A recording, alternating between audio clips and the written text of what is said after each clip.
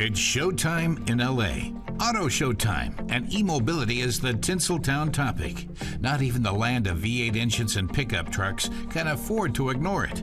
For the car makers exhibiting at the year's last major auto fair, tonight, let's talk about the future. It's a balancing act between present and future.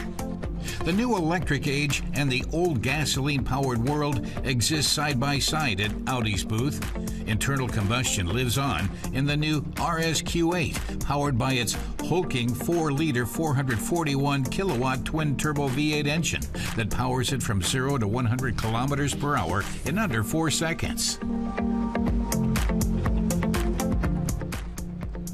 Audi's electric SUV, the e-tron, is joined by its sporty new little brother, the e-tron Sportback, making its Los Angeles debut with an impressive light show.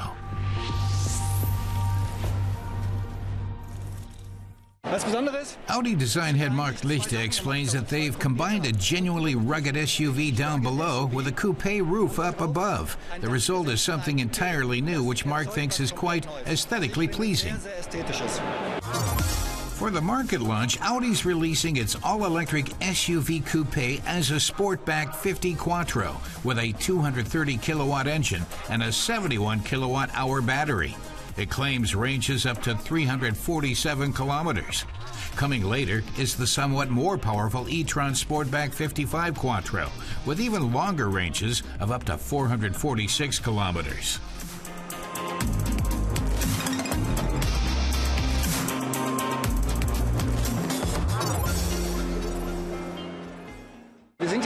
Mark Lichte says his company has always been known for its lights, and the LED matrix headlights were an enormous step forward. Now the digital matrix headlights are another. One small pixel is extremely bright, so 100,000 pixels can bathe the road ahead in light, and the car can actually communicate with its surroundings, a very special ability. Besides projecting animations, the headlights offer innovative functions, such as lane and orientation light. Lane light spreads a carpet of brightness across the highway that lights up the lane ahead and adjusts itself dynamically when the driver changes lanes. Orientation light uses darkened areas masked out from the light beam to show the vehicle's upcoming position in the lane. If the optional night vision assist detects pedestrians in the vicinity, the light automatically draws attention to them. In West Hollywood, Bugatti presented its Chiron Supersport 300 Plus. In August, Bugatti became the first car maker ever to crack the 300-mile-per-hour mark, or 490 kilometers per hour, with a near-production car.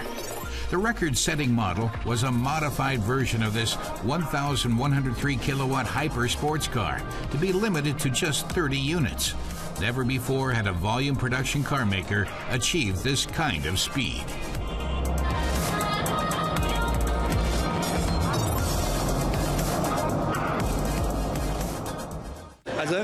Bugatti President Stefan Winkelmann is still convinced that gasoline engines are right for hyper sports cars.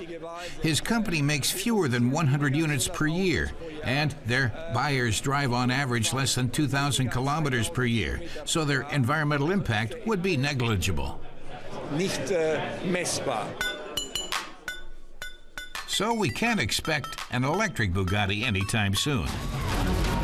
Parent company Volkswagen, on the other hand, seems committed to developing electromobility. In Los Angeles, VW rolled out the newest member of its ID family. This ID Space Vision provided a glimpse of the car maker's first all-electric wagon.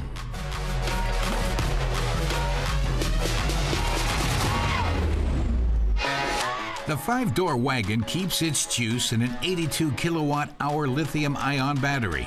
That goes to power a 205-kilowatt electric motor mounted on the rear axle. Volkswagen has developed a second configuration with an auxiliary 75-kilowatt electric motor mounted on the front axle. The drive system's efficiency and aerodynamic qualities adds up to a drag coefficient of just 0.24. That should allow ranges up to 590 kilometers.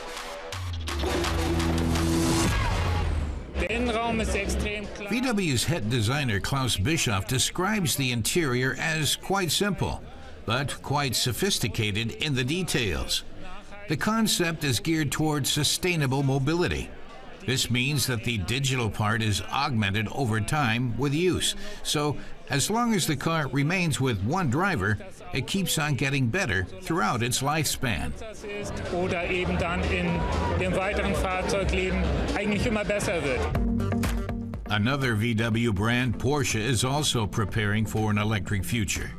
The high-performance specialists unveiled their new Taycan 4S at the show, adding it to the Taycan Turbo and Turbo S as the first of their electric models. A 79.2 kilowatt-hour performance battery comes standard. That provides the Taycan 4S with 420 kilowatts of output and a range of up to 407 kilometers. It leaps from 0 to 100 kilometers per hour in 4 seconds, reaching a top speed of 250 kilometers per hour.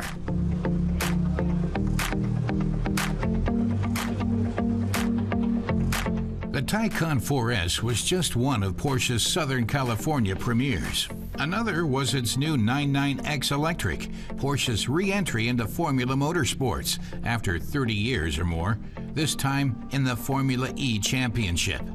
At the same time, the 99X Electric is to serve as a development platform for Porsche's future all-electric production models. The carmaker's start in Formula E has already met with success. In the very first championship race, Porsche company driver André Lotterer brought his 99X Electric through in second place.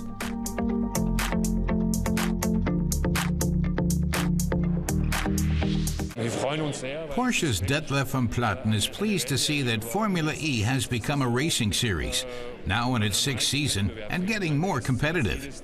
Mercedes, BMW, and Audi are there too. And typically Porsche manner, as he puts it, they're not going in like kings, but rather starting over from scratch and just playing along with the others. Unlike most other car makers, Toyota is holding its course for the future with hydrogen. In Los Angeles, after the premiere in Tokyo, it presented the second-generation Mirai. The premier Toyota reserved for LA was of the new plug-in hybrid version of its RAV4. It's the second Toyota after the Prius with an all-electric range up to 60 kilometers. Toyota's luxury vehicle division Lexus presented its new LC500 convertible, powered initially with an old-school but ripped 5-liter V8 naturally aspirated engine.